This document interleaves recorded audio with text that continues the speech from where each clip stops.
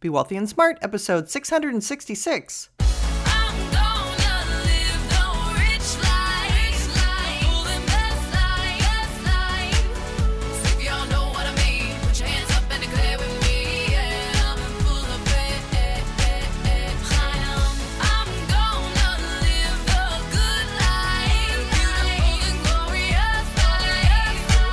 Step into a world of wealth and financial freedom without budgets, boredom, or bosses on Be Wealthy and Smart.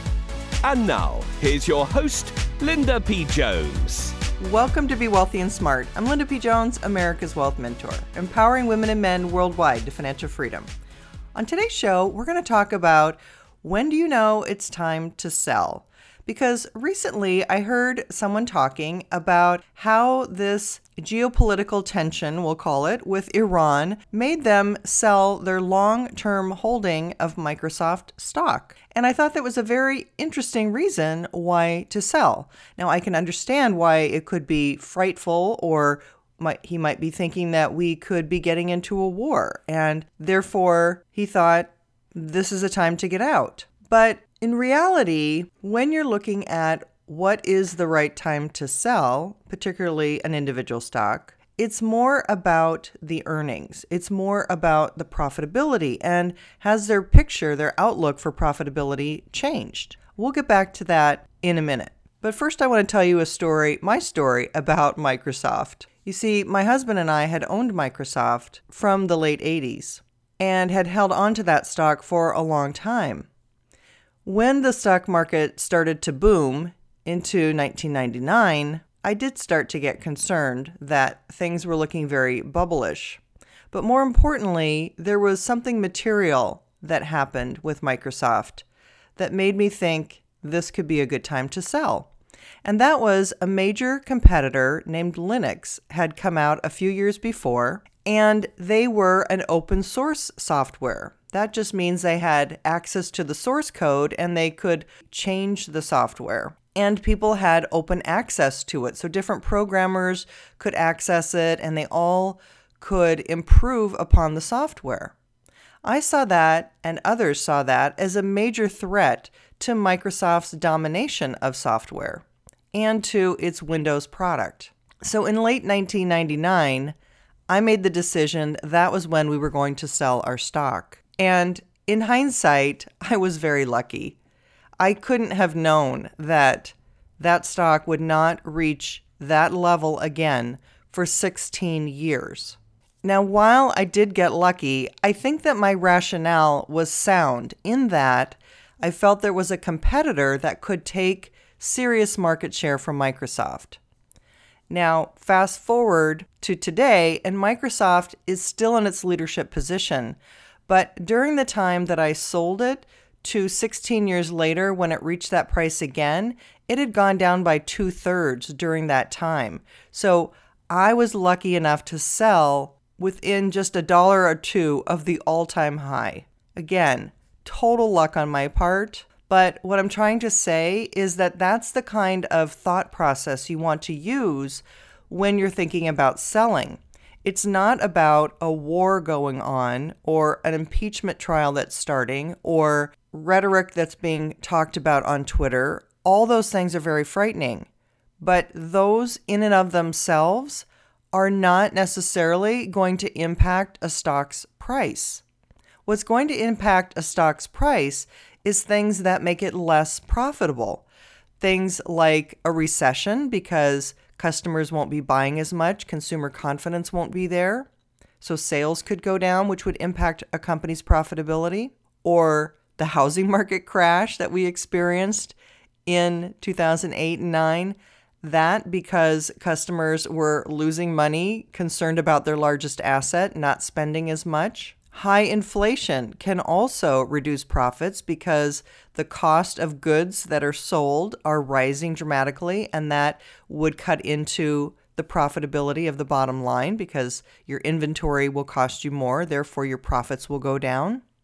Things like that are going to impact your fundamentals of your company's profits, your earnings. And so those are the things you want to think about when you think about, is it time to sell? Now, there is the special case of a total euphoria, which we did have in 1999 and into early 2000 when the stock market peaked in March of 2000.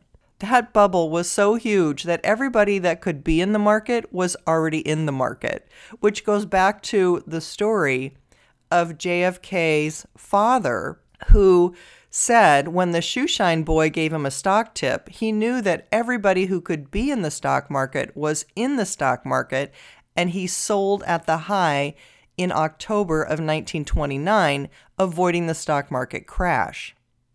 In the same way, if we had complete euphoria where everybody who could possibly be invested in the stock market was, and everybody was giving you tips from your Uber driver and your Lyft driver to anybody, just anybody on the street passing by and happened to talk about a stock price.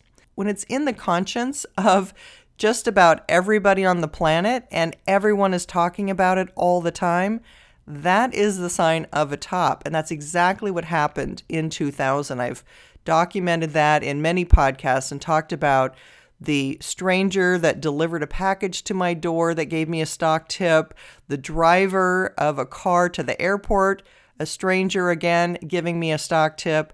These things were real and happened all the time. People talking about stock tips at cocktail parties.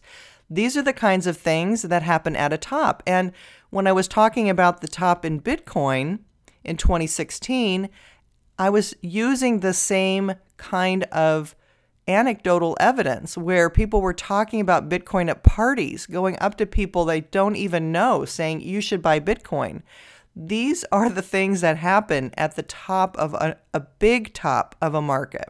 But all along the way, the stock market is going to have lots of bad news of things that happen, from a flash crash to an oil spill to bombs going off in Iran. These things can be listed over the years as items that were news but didn't necessarily negatively impact the stock market. In fact, I have a chart that I'll put in my show notes on my website because I can't post a chart in the iTunes show notes. It has to be on my website. So I'll post it over there. But this chart shows how the stock market from 2009 until the end of last year went up 495% in spite of all the bad news and all the documented things that happened that could have caused the stock market to go down or could have caused you to think you should sell your stocks or your ETFs or your mutual funds in your 401k. All of that bad news was just news. The more important things were the fundamentals, things like interest rates. What are interest rates doing? Right now, we have all-time low interest rates. That means there's no competition for money, and stocks really have the full attention of people who want to earn a decent return. There just isn't much competing with it. You don't have bonds competing with it. You don't have savings accounts competing with it. So when is it a good time to sell? If it's not time when we hear a lot of noise or bad news, when is it a good time to decide to sell? Well, here are the conditions under which I would consider might be a major selling point. Number one, as I said just a minute ago, if there's major euphoria and everybody who could be in the market is in the market. We definitely are not there today because I know that there is still a lot of money sitting on the sidelines. Yes, unfortunately, a lot of money is sitting in 1% savings accounts or 0.5% savings accounts, or in Europe, our brothers and sisters over there are getting negative returns on their savings accounts. That means they're actually paying money to have the bank keep their money there. They're not earning a positive yield on their money. There are literally trillions of dollars around the world that are earning negative returns. So that is no competition for where to put your money. But if everyone got in and there was no one left in those negative accounts, then that would be a good time to sell. Another reason to sell would be if a riskless rate of return, like on a treasury bill or bond, if treasuries, which are government obligations, government IOUs, if those interest rates went back up to an attractive level, maybe 5 or 6%, if they went back to an attractive level like that, that would be very tempting to get what's called a riskless return, because the government isn't going to default on your money, theoretically anyway. And so it's considered a riskless rate of return to be invested in government bonds or bills. So if I could get a riskless rate of return of, say, 6%, that would be very tempting to not take any risk in the stock market and just take the sure thing. That would mean interest rates would have to rise a lot from here. And for them to rise that much, that also means it's going to be slowing down the economy, because every time interest rates go up, it does slow down the economy, the housing market, etc. Another reason I might sell is if we had very high inflation. So if inflation all of a sudden spiked to a very high level, if oil prices spiked to a very high level, that would again reduce profitability in the markets, because energy costs would be high for companies and that would reduce their profitability, or inflation would be high. And as I explained before, inventories would become more expensive. That would reduce profitability. Anything that would reduce the bottom line of the company is something that would overall impact stock market earnings and mean that the stock market wouldn't go up as much. The one situation where you don't want to hang on to stocks has been when there is a decade of euphoria. The Roaring 20s were such a decade. And when we look at the return the decade after the Roaring 20s had in the 1930s, we can see that that was one of the few decades that had a negative return for the decade. During 1930 to 1939, the stock market was down 1%. On an annualized basis. However, from 1940 to 1949, it rebounded and annualized at 9%. Keep in mind there was a major war going on during the 40s. In the 1950s, 50 to 59, after the war, the stock market annualized at 19%. From 1960 to 69, it annualized at 8%. From 70 to 79, when we had major inflation, major high oil prices, a terrible economy, the stock market still annualized at 6%. From 1980 to 1989, the stock market annualized at 17%. From 1990 to 1999, when we were experiencing the peak of the bubble there in 99, the stock market annualized at 18%. And then from 2000 to 2009, when we had the big real estate crash and the Great Recession, the stock market averaged at minus 1%, the same that it did the decade after the 1920s bubble. Same thing, 1930 to 1939, minus 1%, 2000 to 2009, minus 1%. But the decade after it had annualized at negative 1% in the 30s, it rebounded to 9% in the 40s.